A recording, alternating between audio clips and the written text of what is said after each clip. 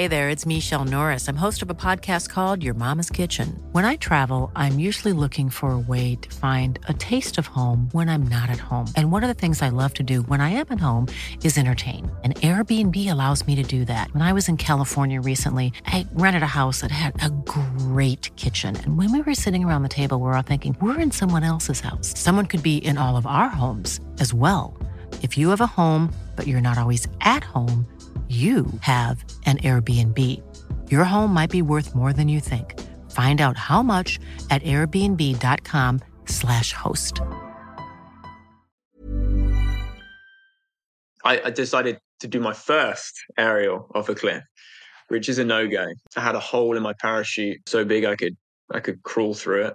So even though, I massively messed up and this happened, it was all the training, quick reactions, being focused on getting out of this situation that led me to walk away at the end of the day.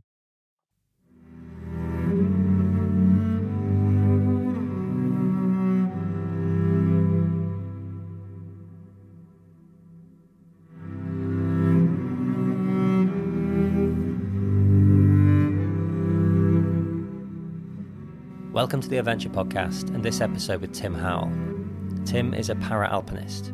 An expert rock, ice and alpine climber, Tim is also an extremely accomplished base jumper and wingsuit pilot.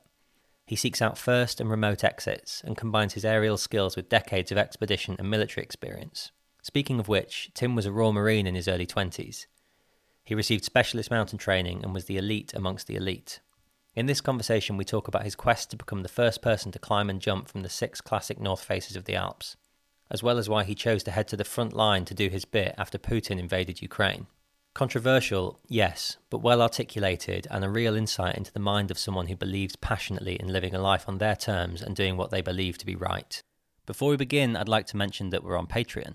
So if you're a regular listener to the podcast and would like to access extra content, including in-vision interviews and monthly sit-downs with me and a guest, then you can find us on Patreon at The Adventure Podcast.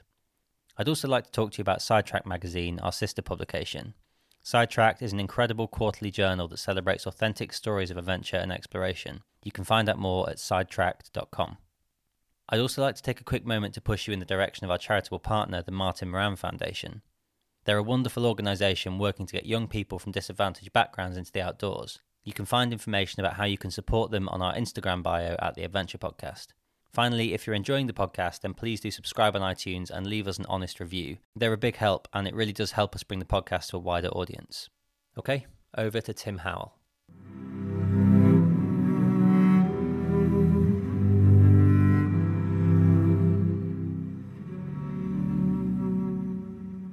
So, Mr. Howell. Good morning. I think we should start at the start. Who are you and what do you do?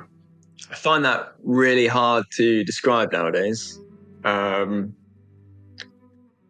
don't want to describe myself by what I did in the past, but what I'm doing currently, I just spend time in the mountains and try and get by doing that. So creating kind of projects for myself and finding ways to keep the mortgage going by doing that. So you are, for want of a better phrase, a professional athlete? I mean, athlete is pretty far flung, isn't it? But I suppose if I'm making my money doing this, then it is somewhat professional. But yeah. And so outside of the work angle and how you make your money, what do you actually literally do with your days? I mean, there's a lot of hustling, trying to make productions happen, make projects happen, trying to find money, whether it's selling photos, articles, whatever it is. But yeah, there's a lot of planning that goes into the projects and the things that I do. So if the weather isn't good and I'm out on the mountain, then I'm planning it. And when it comes to, when you say spending time in the mountains, what does that mean? With what, on your feet or on your back? Absolutely everything. So, I think my niche is wingsuiting in remote, high altitude places around the world, including, on my doorstep in Chamonix in the Swiss Alps. but I'd still enjoying skiing and ice climbing and rock climbing, big wall climbing. I would say, I'm not particularly good at any of those, but I like to push myself, and I think my nicheness comes from, trying to find these projects that are lesser known about, or climbing with Waldo on the longest rock climb in Africa in Malawi, things like that. People haven't really heard about that, but it's a big adventure. So you're not peak bagging and tagging the big famouses around the world. It's more personal than that. Yeah, there is a little bit of that as well. But putting my own twist on it, like recently Aconcagua, and my own little twist on that was trying to find the first wingsuit flight from the mountain. So we actually didn't manage to summit. I thought the summit was going to be the easy part. It's a long hike, but it was a lot tougher than we thought. And then I thought the wingsuit flight was actually going to be really, really tough, really demanding. But actually it was definitely the more simpler of the two. To kind of organize and with my experience, it was, we pulled it off pretty smoothly. That's interesting. I didn't know that. I'm surprised. I'm not surprised you didn't summit, because it's weather, it's conditions, it's all of that stuff. Yeah. What happened? How come you didn't? So on next, after climbing and jumping the 6 north faces of the Alps, I thought something a little bit bigger, harder, more remote would be the 7 summits. So we did Kilimanjaro, which was, we did it via a different route. I wanted to put, a little bit, a spin on it, make it a little bit harder, do something a little bit more remote. So we did the Arrow Glacier route up Breach Wall. And summiting that wasn't a drama. It was, it was beautiful, but it wasn't, we didn't really have to push ourselves that much. But the wingsuit flight wasn't viable.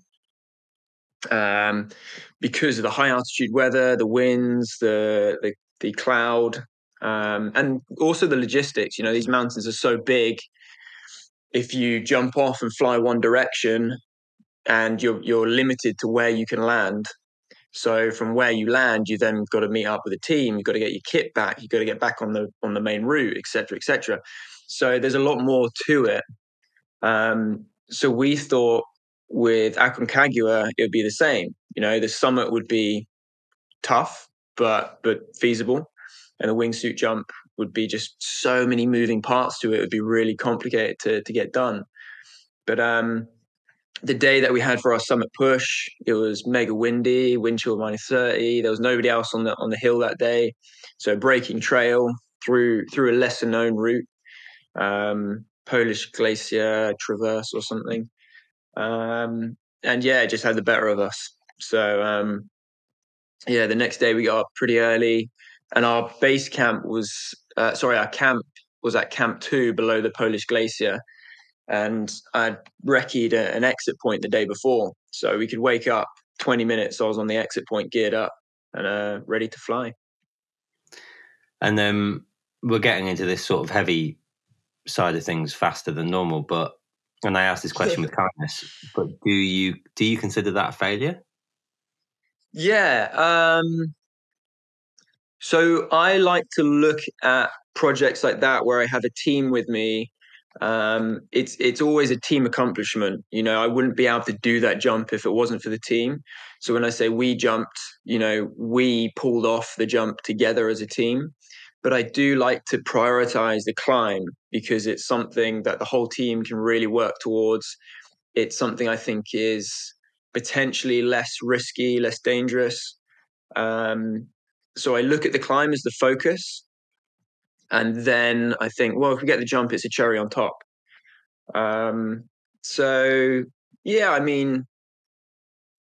If that's the main goal, to summit, which it kind of was, then obviously that's a failure. We didn't summit. And I got the extra little bonus on top, which, does take it away a little bit from the team accomplishment, because it's me jumping. But that's the way it is, I suppose. We tried. And actually something I thought about quite a bit on that climb was that people say, oh, well, you tried as hard as you could, you gave it your all. And I don't think that's the case. And I don't think that should be the case because, we actually found a deceased climber next to our camp from a long time ago. And that's an example of somebody who really did give it his all, and we never want to be in that situation, whether it's jumping or climbing. We always want to have a reserve and margin for error, Yeah. And again, I'll backtrack in a minute and we'll do some of the more early years stuff. But I think that's one of the interesting things about you is, and correct me if I'm wrong, but I know you well-ish. And that's not like the trip of a lifetime for you. It's not your only challenge. Like you're doing this all the time, right? So I'm guessing failure is a very regular occurrence and part of the game. Massively. And I never understood that phrase "trip of a lifetime" ever. Anyway, like if you're describing something as a trip of a lifetime, it's the best trip there ever is. And if it's that good and you really want to do it again, I'm sure you can make it happen. Like people who say, I'd love to go wingsuiting or base jumping or climb this or climb that. Well, if you really want to do it that much, you can make it happen. Like it's kind of, I'm probably getting a little bit soppy now, but like people not believing in themselves enough, like it's completely achievable, these things. So if you want it that bad, make it happen. But yeah, back to your point of there's a lot of failure. So on my 6 North Faces climb and wingsuit jumps, I think the Drew I tried 3 times to climb the North Face, Pisbadil twice. I tried 3 times to climb the North Face of the Matterhorn. And all of these were various different things, like partners getting injured and rescued on the hill, the rock fall, cutting a rope, storms. And then one of the failures, inverted commas, of the wingsuit flight from the Matterhorn, we climbed from the summit floor, from the valley floor to the summit in one push.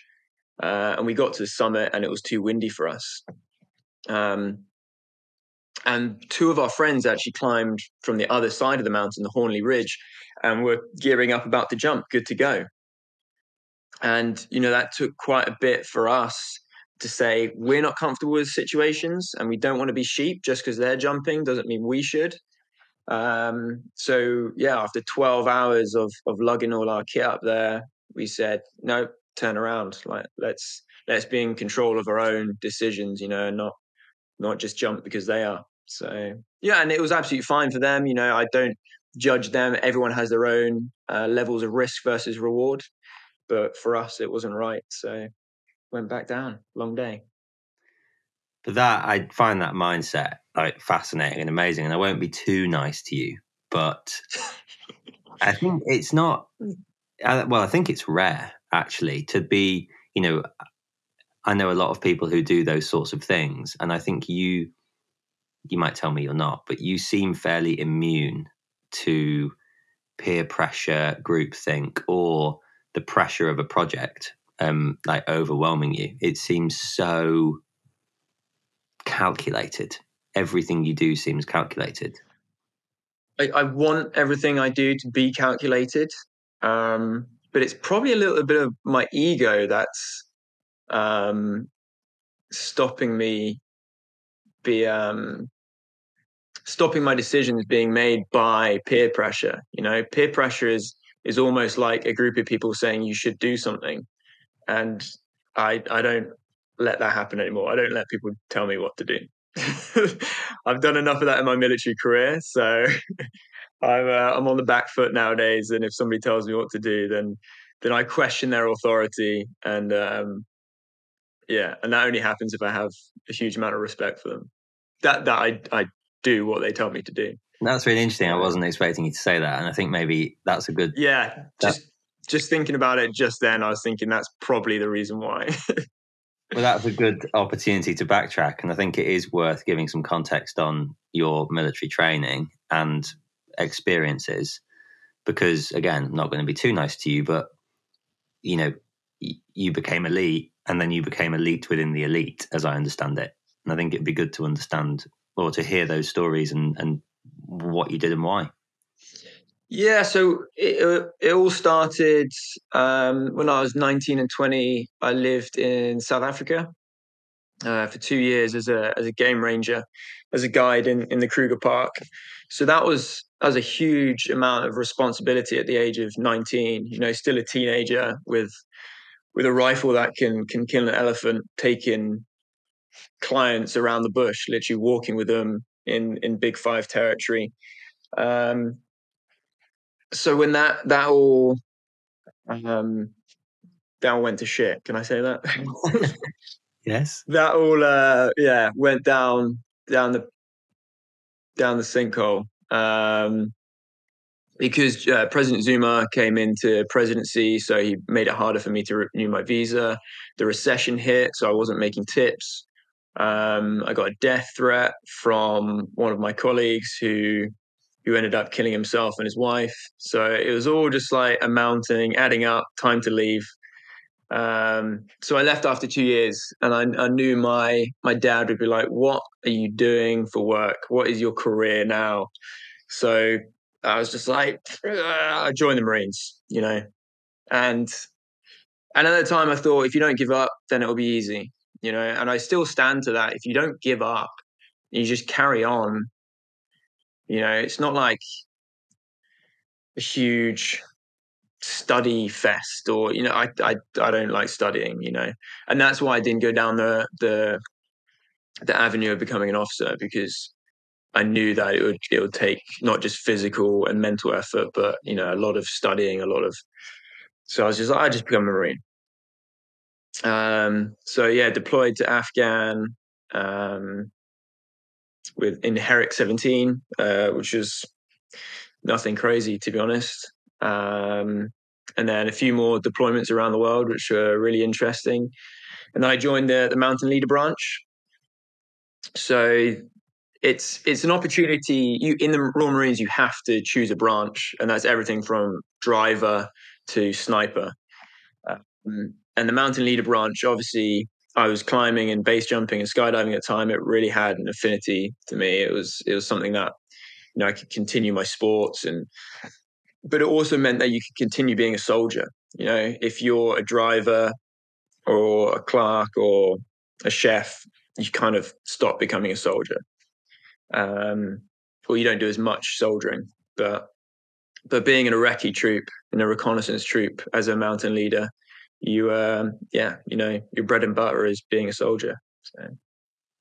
And what was that training like, and what skills did it give you that you didn't have, if any?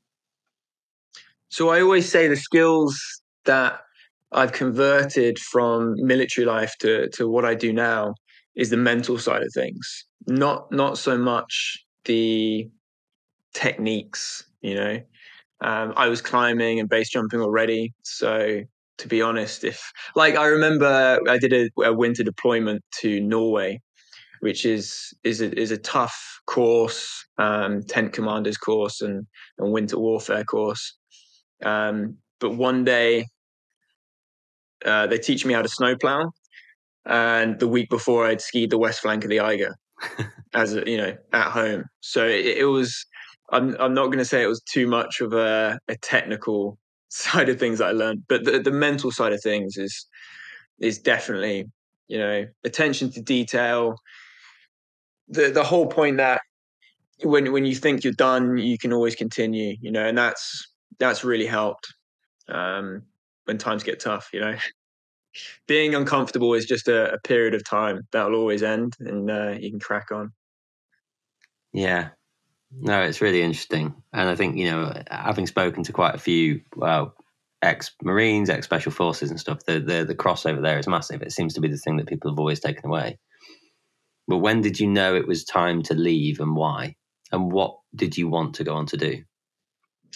I was getting more opportunities outside of the Marines, and there were things that I wanted to do in certain times of the year, or just take opportunities that I couldn't, because you only have set leave dates in the Royal Marines. And I just thought, before I resent being in the Marines, I should probably leave. When conflicts are going on around the world, the recruitment skyrockets. Most people join the Marines because they want to serve their country and get amongst it, and that's definitely the reason I thought it was an opportune moment for me to join the Royal Marines. But yeah, things were slowing down. There was no real deployments or anything going on, and I had a great time. But you're starting to do this cycle every year of doing certain training and certain deployments, and I was just, it's time to leave. So I put my notice in actually on that deployment in Norway. So after doing a week of snow plowing, I was like, I'm kind of done with this. Let's get out of here. What did you go on to do? So pretty much, what I'm doing now, what I described at the beginning of the podcast, of spending my time in the mountains and trying to get money from it. But I did a little bit of rope access work, and then over the years, slowly, I've not been doing that anymore. To the last 2 years, I haven't been on the ropes at all. So I teach base jumping as well, which is and run a few courses like that to help other base jumpers learn the right way. So things like that, got my lots of pies. Fingers and lots of pies. I think, and obviously we're going to go on to talk about the 6 North Faces, and I hope we can do that in detail. But I am interested in the teaching base jumping thing, because it just feels like, as I understand it, I've never had a canopy above my head, but it feels like the sort of thing that, you go and do your 200 skydives, and then you go and jump off a bridge and all of this and all of that. And that used to be the way it was done. Whereas now there are these established methods, like coming on a course with you to become a base jumper. But it's such a massive responsibility for you, isn't it? I mean, there is no margin for error at any point.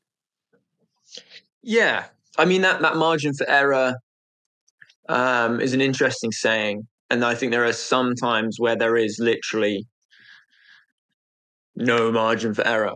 But in the course, things are very slow and they progress very slowly, and you only go on to another step or learn an extra bit once you've cemented in that bit before. And I kind of describe a lot of it like if you're standing on the edge of a motorway, you can stand on the edge of the motorway and most likely you'll be fine.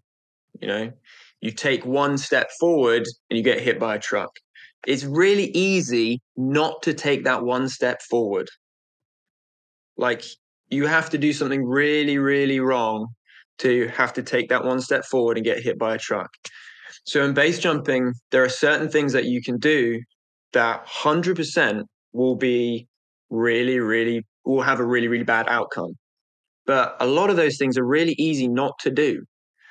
So for example, when you're putting on your rig, you have a bridle, a bit of material that's connected to what some people would say a drogue parachute. It's not. It's called a pilot chute, and it pulls out your main. If you were to step into your harness and that drogue, that pilot chute, was in your harness, in your leg loop, it's not going to deploy. And people have died like that. But it's really easy just to check and not let that happen. But it still happens. So yeah, I mean, if we go through our checks, if we check each other off, buddy checks, if we learn correctly, these mistakes shouldn't happen. And I guess that's where, a lot of mountain sports, mountain athletes, whatever you want to call them, I think that's where it's that middle ground, isn't it? When you're learning, you're so scared of messing it up that everything is check, check, check, check, check. When you're elite, you've made it that far because everything is check, check, check. But it seems to me that it's that middle ground where you go, oh, I've got this now. I don't need a buddy to check me anymore. I've done this 100 times. That's where it all starts to go wrong. Complacency 100% kills. And it's something I alluded to on the first podcast that we did. I talked right at the end, I don't think you published it, but a graph called the Kruger-Dunning effect. And it talks about experience on one end of the graph, and how much risk you're willing to take on the other side. So the more experience you get, the more risk you're willing to take. Because, 3 years in, you think, oh, I've had no accidents whatsoever. I've got 3 years of experience. I'm an absolute legend. I can do some crazy stuff now, take a lot of risk. And at that point, you have an accident because you're complacent. You've got 3 years of experience, which actually isn't that much. You're willing to take some crazy risk. You have an accident. Hopefully that accident is enough that you can continue jumping if you want to. It hasn't broken you or worst case killed you. And then you find your plateau. You find how much risk you're willing to accept, but your experience continues. So that graph plateaus, it flattens out. And I think for a lot of people, my wife, myself, a lot of friends, it is literally at that 3-mark point. We have an incident and we realize, okay, we cannot take it a step further than that. It's just really, really hard to learn without having that experience yourself, And I think that's common for a lot of things. People will tell you, keep on telling you, don't do this, don't do that. But a lot of people just need to learn for themselves, because that's the best tool for learning is experience. It's just unfortunate that within base jumping, learning a mistake like that for yourself is usually pretty dramatic. And have you? I mean, well, you obviously have, because to turn around at the top of the Matterhorn after a 12-hour schlep, you could have just jumped, but you didn't. And I'm sure you made the right decision. But would you have done that 5 years earlier? And what were those mistakes? Yeah, quite possibly. So the first time, when we were talking about peer pressure earlier, the first time I didn't actively feel the pressure. People weren't going, oh, you should jump. But it's that group mentality. And that was an event in Turkey. And it was a very technical wingsuit flight and jump. And it was super windy, which is like a no-go normally within wingsuiting and base jumping. So the first guy went, who was the most experienced, because he had done that sort of thing before, not a problem. And then slowly, one by one, like, well, if he went, I'll go. And if he survived, then I'll go.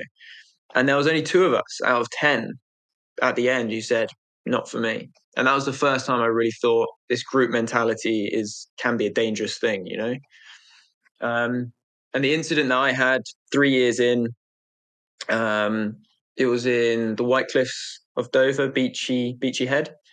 And I decided to do an aerial off a cliff, which is, I decided to do my first aerial off a cliff, which is a no-go. You normally learn off a bridge, because if your parachute opens the wrong way, you can fly underneath the bridge. Whereas if you do it off a solid object like a cliff, you can't fly underneath it, you hit it. And I walked away. I had a hole in my parachute, so big I could crawl through it. I hit the cliff, I kicked off, I used my rear risers to try and turn the canopy. So even though, I massively messed up and this happened, it was all the training, using my risers, quick reactions, being focused on getting out of this situation, that led me to walk away at the end of the day. Have you ever been deterred? Have you ever thought, I've done a lot of this, I've filled the cup, I don't need to do this anymore? Yeah. So for me, it's almost like a numbers game, isn't it? Like, the more you do, the more likely something's going to happen. And I did an event the other day in Kuala Lumpur off the tower, and people were doing 20 jumps a day. I did 4, and I was just like, I did four a day for a couple of days, but people were racking up to 100 jumps in those 4 days. And I don't feel the need to continuously jump. And almost like yesterday, I did a shoot as well, and they were like, oh, let's do another one. I was like, one's enough. Like, I don't feel the need to push myself, but I mean, that's on like a day-to-day basis. But in general, I don't see myself stopping, because I tick one project off, and from that one project, I found another 5 that I want to do, or 5 ideas that have come from it. So let's talk about the 6 North Faces, because that was where I first became aware of you. I think you've maybe done 1 or 2, and this is like a long time ago. No, it started a long time ago. Yeah, but it's not an easy thing. And I think, for anyone who's listening who has no idea what the 6 North Faces are and why they're relevant, outside of jumping, what are they and why are they significant? So the 6 Great North Faces of the Alps, described by Gaston Rebuffet, probably butchered his name, in a book called Starlight and Storm. And he describes these 6 North Faces, but in particular, a single route on each one of those that he thinks is a great, route that would create a list of 6 climbs that would be, a spectacular achievement for any alpinist to climb. So I climbed the north face of the Eiger, the 1938 route, with a school friend of mine when I was still serving. Actually, I had leave from a deployment, so I went straight to the north face, and the conditions matched up. And when I was climbing this, I could see the mushroom, which is a detached pillar of rock that's kind of steps out from the north face. And I knew that was a really famous wingsuiting location. So I came back to do it that summer. So I thought, well, I've climbed the north face of the Eiger. I've jumped from the north face of the Eiger. There's 5 other north faces. Let's see if it's all possible. So slowly, over 7 years, it took me to climb them and then jump. And it became about not necessarily jumping them in the same day, because the conditions needed are different, but climbing the north face and then jumping from the highest exit point on that mountain. So it took me a while. Yeah, and the way you describe it, is quite, it's almost quite humble. But I think, it's such a significant achievement for any alpinist, as you say, to climb them, but also to jump from them. I mean, no one's ever done it before. No one's jumped all 6, as I understand. No, I mean, thanks very much, man. Yeah, people have, jumped from various exit points, but I don't think, well, actually Pisbadil nobody had ever jumped from. So, because it's a very dome-shaped mountain, so I had to do that without the wingsuit, but I was the first person to jump from that mountain. So yeah, nobody had jumped all 6 mountains, and nobody had climbed the 6. It's a really niche thing to do, but it was a project that suited me, and I was like, I would like to do it.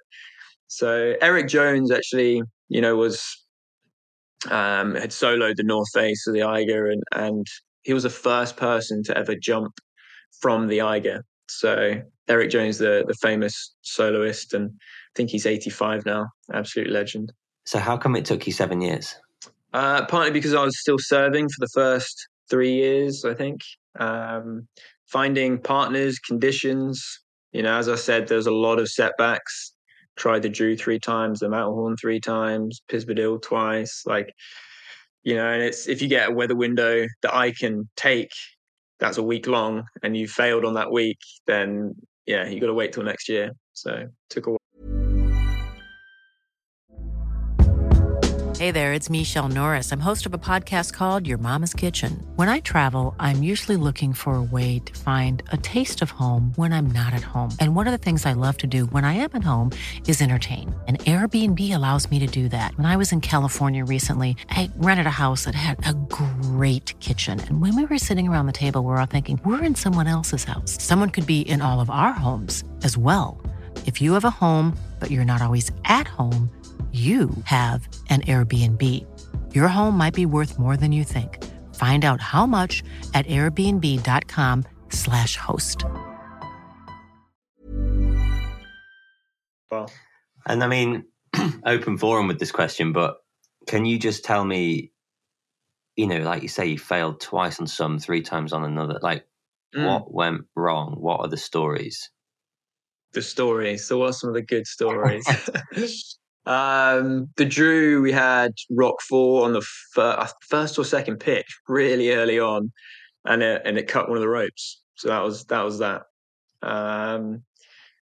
The Matterhorn is kind of a funny, not funny rescue story. So I went with a partner that I'd not climbed with before, but seemed like a really nice dude. We're in the winter hut, and he's on the top bunk. Yeah, he's on the top bunk. I'm on the bottom bunk. And he jumps off. And as he jumps off, actually, I'll leave that. He jumps off. He lands, and he clutches his arm, and he goes, "Tim, this is serious." I was like, "What?" And I heard him like hit the door that was to his left as he jumped off. I was like, "He just sprained his ankle or something. He's looking for an excuse not to do this North Face tomorrow." And he's going white, and he's holding his wrist, and he shouts again. I'm like, what's wrong, mate? And he goes and he shouts this time, "This is really serious." And I jump off, and I get him to open his hand, and there's a chunk missing from his forearm, and it's starting to piss out with blood. And I go, "Oh, okay, that's pretty serious. I'll give you that, mate." And as he jumped, he caught his wrist or his forearm on a clothes peg on the door, and there's now a chunk of flesh on my sleeping bag. So I open his little med kit, and it's always been like a survival tip to keep a tampon, because it's so much material there. It's obviously sterile. So, and he has a tampon in his med kit, and it was perfect. Like the chunk that was missing was as big as a tampon. So I stuffed the tampon in his forearm, bandaged it up, and we got the heli out. And then he spent 2 hours in surgery that day. So while I was waiting for him, I got on the phone to a few friends, and then the next day we were back on the north face of the Matterhorn. So it was the conditions were too good to wait. I needed to get back on it. Keen. Yeah.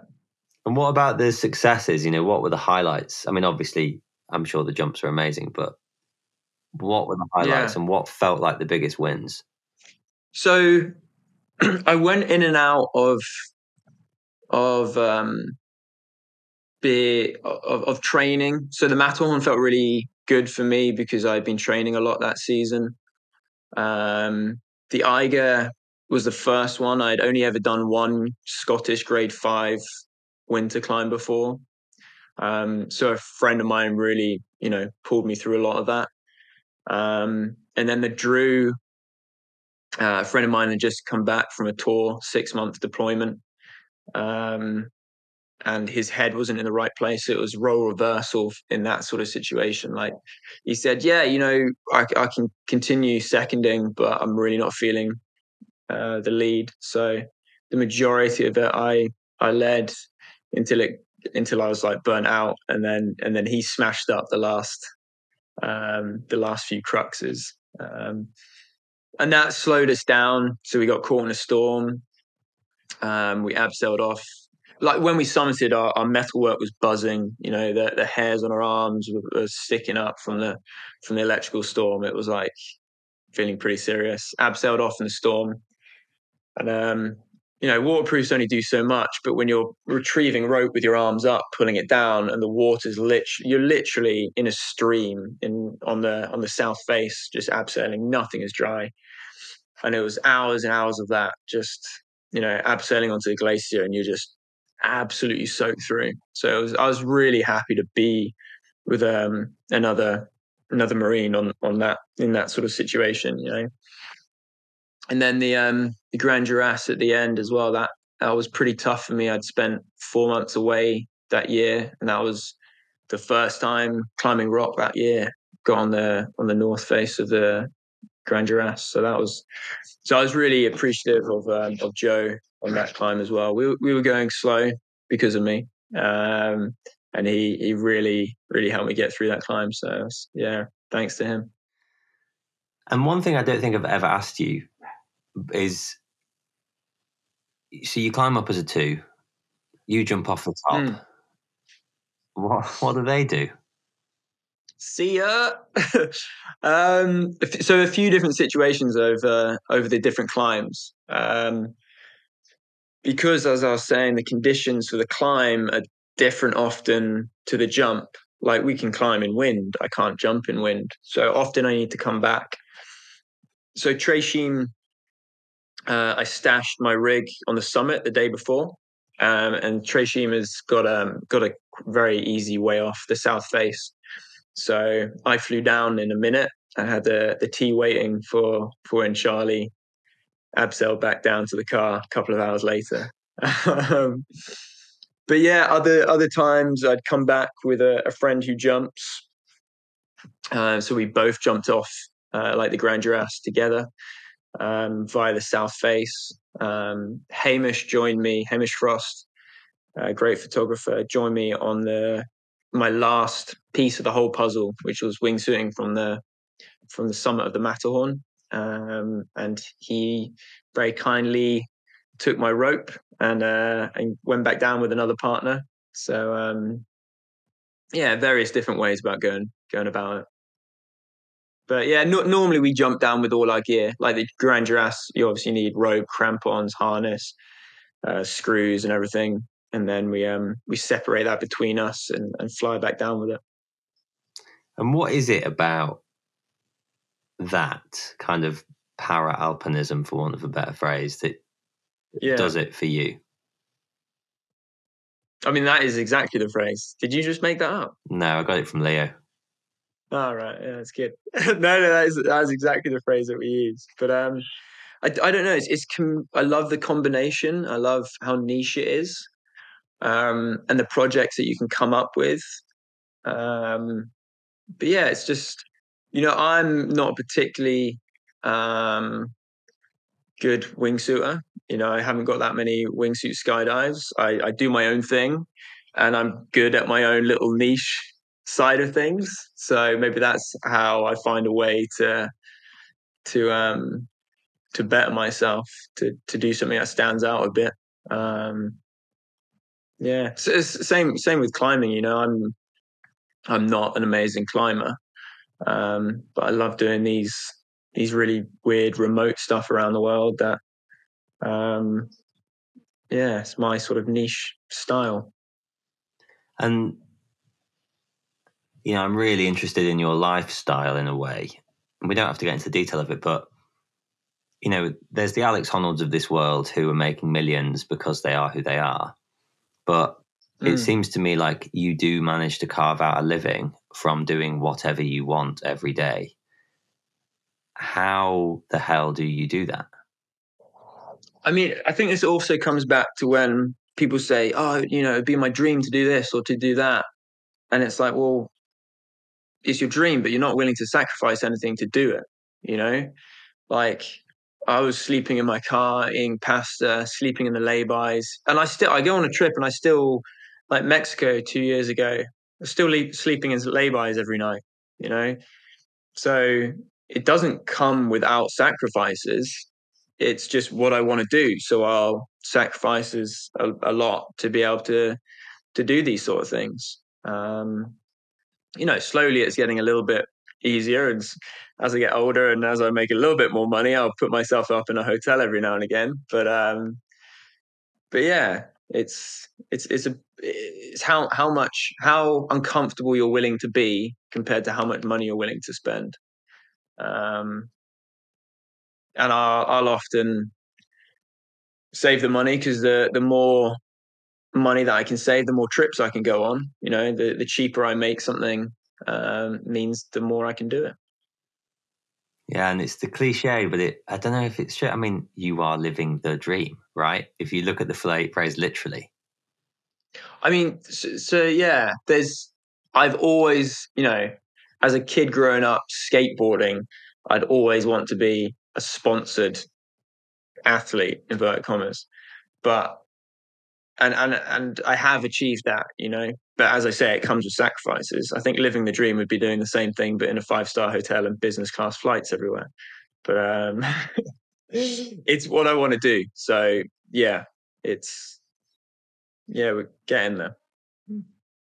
Yeah, and total tangent and segue now. And I did warn you that I was going to ask you about this, but I think one of the most interesting things for me anyway that you've done over the last year is, when Putin decided to wander into Ukraine, you went despite, you were a civilian technically, and despite FCO advice, you wandered into Ukraine. Why did you do that? And what for? What happened? Yeah, I mean, last year I cancelled a lot of plans to head out there. A lot of climbing plans, a lot of courses. Yeah, I dropped a lot just to head out there. Yeah, much to dismay of lots of friends and family. But I felt compelled, as did a lot of people that I was out there with, And I think there's quite a few different reasons people go out there. Whether it was their military experience, ego, being compelled, friends or family who live out in the East. And I think it was a little bit of everything for me. I think that is the biggest question, isn't it? Why? But a little bit of everything was the reason I needed to go out there. And what, we spoke about this before, right? I'll break the fourth wall. And while you were there, you and I were in touch a little bit, and you were always rightly and justifiably super cagey about exactly where you were or what you were doing. And so I'm aware that there's only so much you're going to give me, but I'm going to push you because I feel like I can. You know when to say no, but what were you doing? All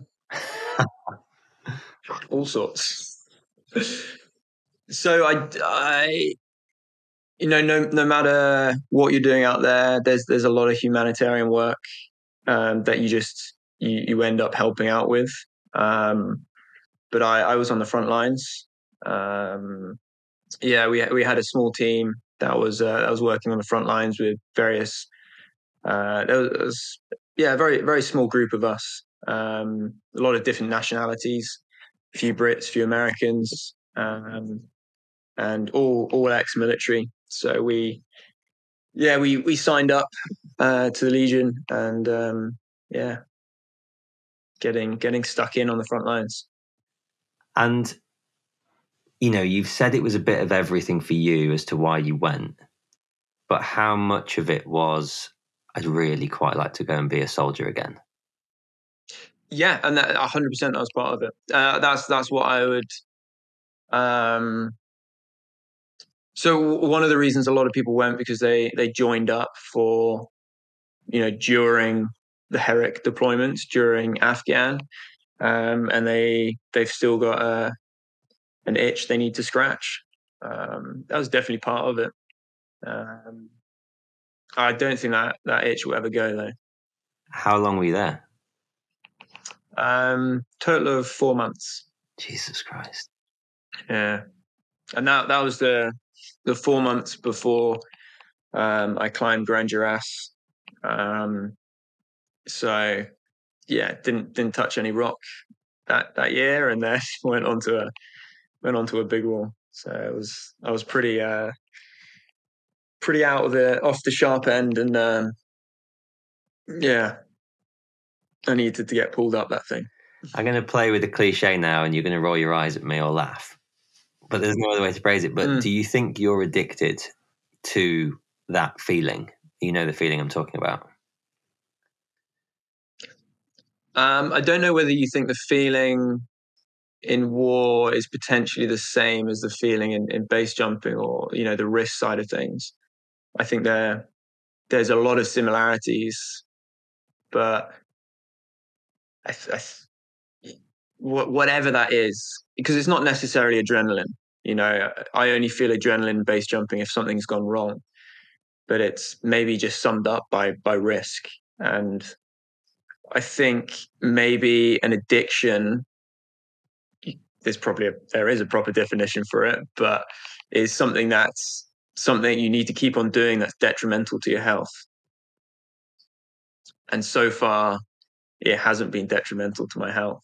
So I don't know whether you can call it an addiction or not. Yeah, and I didn't use that word, and it was very deliberate because I think that is a kind of trite cliche. But I don't know whether for you is there like a companionship? You know, for me, it's high functioning teams. Like, I get off on high functioning teams and being part of one. It's probably what motivates me. Amazing. But what is it for you that compels you to keep climbing up dangerous mountains, jumping off dangerous exits? I use dangerous in inverted commas, and heading to the front line of a significant global conflict.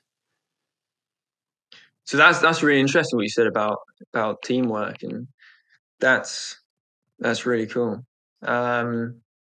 Maybe for me, it's mitigating that risk. So all of my technical wingsuit exits have taken a lot of training, a lot of calculations, literally trigonometry and stuff to figure out whether it's possible. And that's mitigating the risk, getting the experience to pull that off. And maybe in a war zone, that mitigation is being a good soldier, working with your team, knowing or training better than your enemy, and having better skills, drills, and equipment. So yeah, maybe it's that mitigation of risk. That's my the part that I will keep on trying to improve. I was going to ask you whether or not you're planning on going back, but the fact that you've told me that you've been and this is going out to quite a lot of people suggests that you're not. I've got a busy year this year. I've got a lot planned. I think about it every day. Really do. But yeah, we'll see.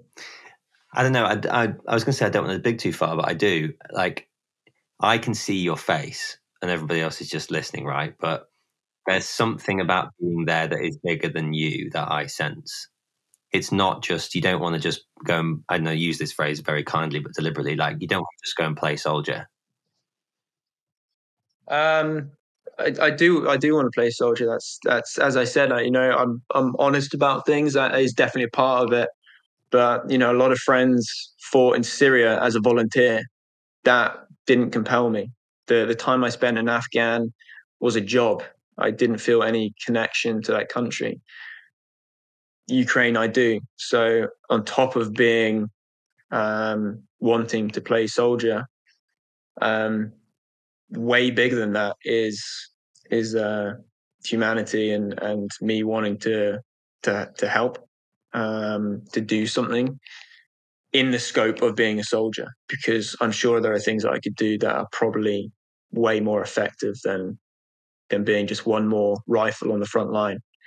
But it's, being out there is really, it's crazy to see, man. It's just even from a morale sort of standpoint, people coming up to you in the bar and breaking down and buying you, 10 of us a meal, because I don't know his story. I don't know whether he lost his son or a brother or a dad, but yeah, it's pretty crazy scenes. Yeah. Do you think, you said before that, family, friends, etc. weren't that keen on you going or tried to dissuade you. Do you think people understand? Do you think people listening understand? I mean, they'll have their own opinions. The thing that I don't care about politics, I don't. So there's probably quite a few people out there saying, America was pushing for it, NATO was pushing for it. To me, that doesn't matter, because there are innocent people. The reason why it happened doesn't matter. It did happen and it shouldn't be happening. And it is black and white to me, good versus evil. So the reason doesn't matter. The fact that it is happening is enough. And, it started with me telling my parents that, I'm not going to be on the front line. I'm going to be doing a little bit of work way away, maybe some humanitarian stuff, and then slowly but surely it got a little bit close. Well, slowly and surely I told them. I got a little bit closer and closer, and then boom, there's a video of me in a gunfight. But yeah. And so that we understand, or so that I understand, why is there a need for anonymity and, nobody knowing that you're there? I mean, while I'm out there, because people know I've been there now. Yeah, well, I'm curious about that too, but yeah. So, I mean, there's a lot of people that are all over Instagram about it, and I've started to post maybe one or two little pictures without any real information, but I never wanted it to be a focus on me or ego. Look at me with this nice new rifle. Look at me with this javelin or NLAW or whatever. So I didn't want that to distract from why I was there. And a lot of people are on Instagram posting that sort of things, and that's great for publicity. It's great for fundraising. But you can read the comments that they're writing, and you just think you are literally just there to play soldier. And I never wanted it to be about that. So yeah, I kind of been a little bit quiet about it. But the keeping quiet about the locations and stuff like that is just all operational security. It's not something that needs to be published. So when I was running my small team in Ukraine, there's a lot of people doing silly things, and just things like putting stickers on grenades. And I'd get a grip of these people. I'm not going to swear. I'd get a grip of them and say, does that give any tactical advantage? Because if it doesn't, why have you got it on there? And it used to really grip me. Just that, and that's playing soldier. That's just pretending. That's not what we were there for, and not what I wanted in my team. Yeah. I find it so fascinating because it's so complicated. I mean, were you legally allowed to be there from a British perspective? Yeah. There's a lot of Brits out there. We signed, so the difference between a mercenary and a soldier, a mercenary through the Geneva Convention is someone that gets paid way more than somebody who's part of the country. That was part of the national army. We got paid the same. We had signed ons. We had paperwork. A mercenary is also not part of the army. The national army. It's a private company. So the Russian government will say that we're all mercenaries, but by definition, we're not. Yeah, they can talk. Yeah, exactly. Don't get me started. Not get into politics, but I don't normally ask this, but you're a busy boy, like you say. You've got your fingers in a lot of pies. What's the plan? So I've got the next big one is a trip out to Pakistan to climb Layla Peak. So yeah, beautiful looking mountain, and yeah, just above 6,000 meters. What's really special about this one is, I mean, we're hoping to fly from the summit.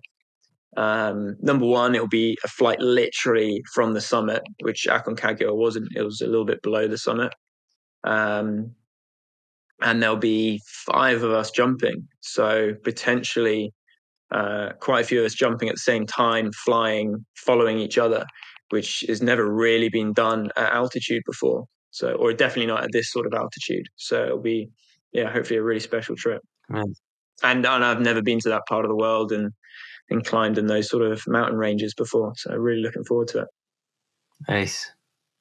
There's just a little part of me that sits back there that just thinks, oh God, I'm so jealous of all this. But come on board, mate. You almost threw me off the top of a cooling tower with a rig on my back, but it didn't play out. That was a joke, not joke. Yeah. I think my time is done for that sort of thing. Taking reckless chances. I trust you. That's my... Yeah. Cool. Last two questions, as always with this podcast. What scares you?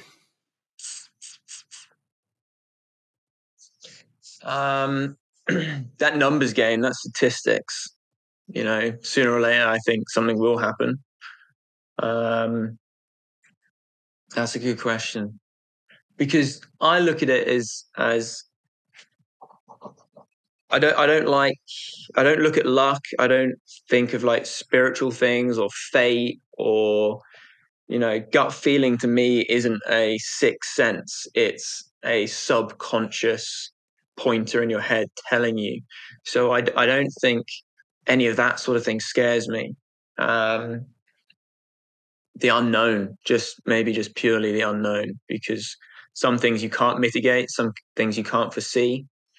But I literally, I try and think of a lot of eventualities, you know. Can you remember the TV show Scrubs? Yeah. And there's that, was it Michael J. Fox, the guy with Parkinson's now? I can't remember which disability he has. But so he played an actor in it, and he had some sort of like OCD where he just thought about every eventuality. And I think he was in a surgery, and a bird hit the window, and where everyone else just like shot up and dropped their instruments, he was just carrying on because he saw that as an eventuality. He saw that as something that could happen. And I just love that sort of idea that, and it has, to a lesser degree, it kind of has happened. You know, I'm at an exit point and I think about, well, what if my foot slips now? Or you know, there's a wind gust left or right, or my friend catches his hair on my head. I don't know, all these little weird things. I think, what would happen in that situation? How would I mitigate that? What would I do against that? You know, what is that outcome? And can I change it at all? So the unknown is a fear, but I think about that a lot. That hopefully I've got a lot of those unknowns kind of covered. Yeah, and I can see that in you, and I find that really interesting. And inspiring is the wrong word. I respect it. That's maybe the word. Because, like, yeah. You know, Waldo, who we both know, Waldo Etherington, he won't mind me saying this because he's told this story on this podcast. But, you know, I can't remember what mountain it was that he jumped off with his speed wing in his first week of flying, whatever it was. And he managed to wrap his lines around the GoPro mount on his helmet. Like, you know. I think that was with me. That was Pisbadil. Was it with you? Yeah. I mean, he said he was like... Yeah, because he flew down from Pisbadil, and if it wasn't, then it's happened multiple times, but it happened on Pisbadil. Yeah. Yeah. And it happened to a lesser degree. Well, he had a failed launch on Mount Mulunji in Malawi, like 2 days before we were supposed to climb this big wall, and the state of his ankle, just how swollen and black it was. And then 2 days later, he was climbing 1,500 meters of rock with me. And I was just like, how is this guy managing? It's insane. Yeah. Well, he hasn't quite evolved properly, so maybe his pain threshold doesn't work like ours. Yeah, no, and I just mean it's interesting because he, you know, he's a very capable, competent guy, but he just got too keen too fast. And I'm sure you've spent, you know, I'm sure dozens of times you've thought, I've got to GoPro on my helmet, I need to make sure my lines don't catch around that, or whatever it might be, you know, those kind of little things. It doesn't occur. Yeah, I mean, that's a basic one. To the point where, yeah, some jumps it's nice to put the camera away for a while. And I know generally speaking, Waldo doesn't fly with a GoPro. He's just like, I don't want the distraction, which is 100% an awesome way to be. You know, a lot of what I do, I need to film it, I need to publish it, whatever. But now and again, it's really refreshing just to take the GoPro off and say, you know, this one's just for me. This jump's just for me. But yeah, there's a lot to it with, you know, the wind direction. If you're throwing your pilot chute, if the wind's coming from right to left and you throw with your right arm, it can get wrapped up. You can buy snagless mounts for GoPros, or put a sock around the little knobble for it. Job done. Easy as that. Put a sock around it. So yeah, all these little things though, you're right, man. It's all these little things that we think about. Yeah, I'm not going to turn it into a self-help thing, but it kind of, that translates through to everyday life as well, right? Like, I don't know, I do that with everything. Yeah. What's going to happen? What's the potential outcome? How can I solve it before it's gone wrong? Mm. You know. Well, that's how you get a team that works so efficiently together. Yeah. Anyway, we're over an hour. I'm not going to go into all that. Last question, Timmy Howell. What brings you hope? Hope. Jeez, what is hope? What would you say hope is, dude? I deliberately don't want to say anything. Oh, jeez, man. I've asked everyone this question. I hope that maybe knowledge or acceptance of your own abilities and your own strength and determination. Like in a team, I often climb and jump in a team of two, and the people that I jump with, I know I can rely on them and they can rely on me. Same in a climbing team. So whatever sort of situation we get ourselves in, whether it's a storm or stuck on a ledge or an accident. My wife has got in a pretty bad accident in South Africa, and I've been stuck on ledges and storms for 12 hours or more, and just knowledge that the team can rely on each other. We can both get through it. And that I think gives you hope, doesn't it? You can get through it. Yeah. Again, like I don't believe in that sort of spiritual thing. So where somebody might say, oh, I've got hope that we'll get through it because of, a greater meaning or something. Like for me, it's just acceptance. I've been in trenches where we've been getting shelled, and I don't accept that I'm going to die. That's not what I'm saying. I'm just accepting that the chances of us getting hit are quite low because we're in a slit trench that's half a meter wide, and for a mortar bomb to hit directly there is pretty low. And I'm just kind of acceptant of it. It is what it is. So interesting. I had an inkling that you might, struggle is the wrong word, but just like find that question challenging. And I don't mean that in a negative way. I don't. Is that why you asked it? Well, I ask everyone, and it's amazing no. answers, but because it's varied so wildly. But I just figured it seems like you're so stoic that you don't have or need hope. No, that's why I kind of asked you to define it, because I don't think I use it don't think I've ever used that sort of word in that sort of way. No, it's everything to me is a bit more numbers and experience.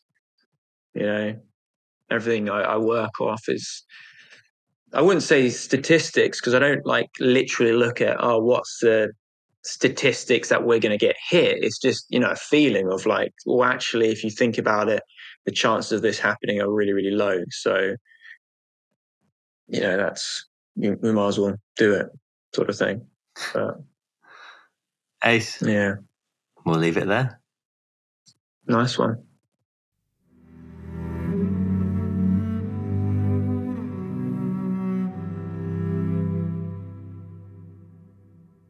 Thanks for listening. For more information, head to theadventurepodcast.co.uk. If you want to get in touch, then you can email me at matt@terraincognita.studio. And finally, as always, please do leave us an honest review on iTunes. They're immensely helpful and help us to reach a wider audience.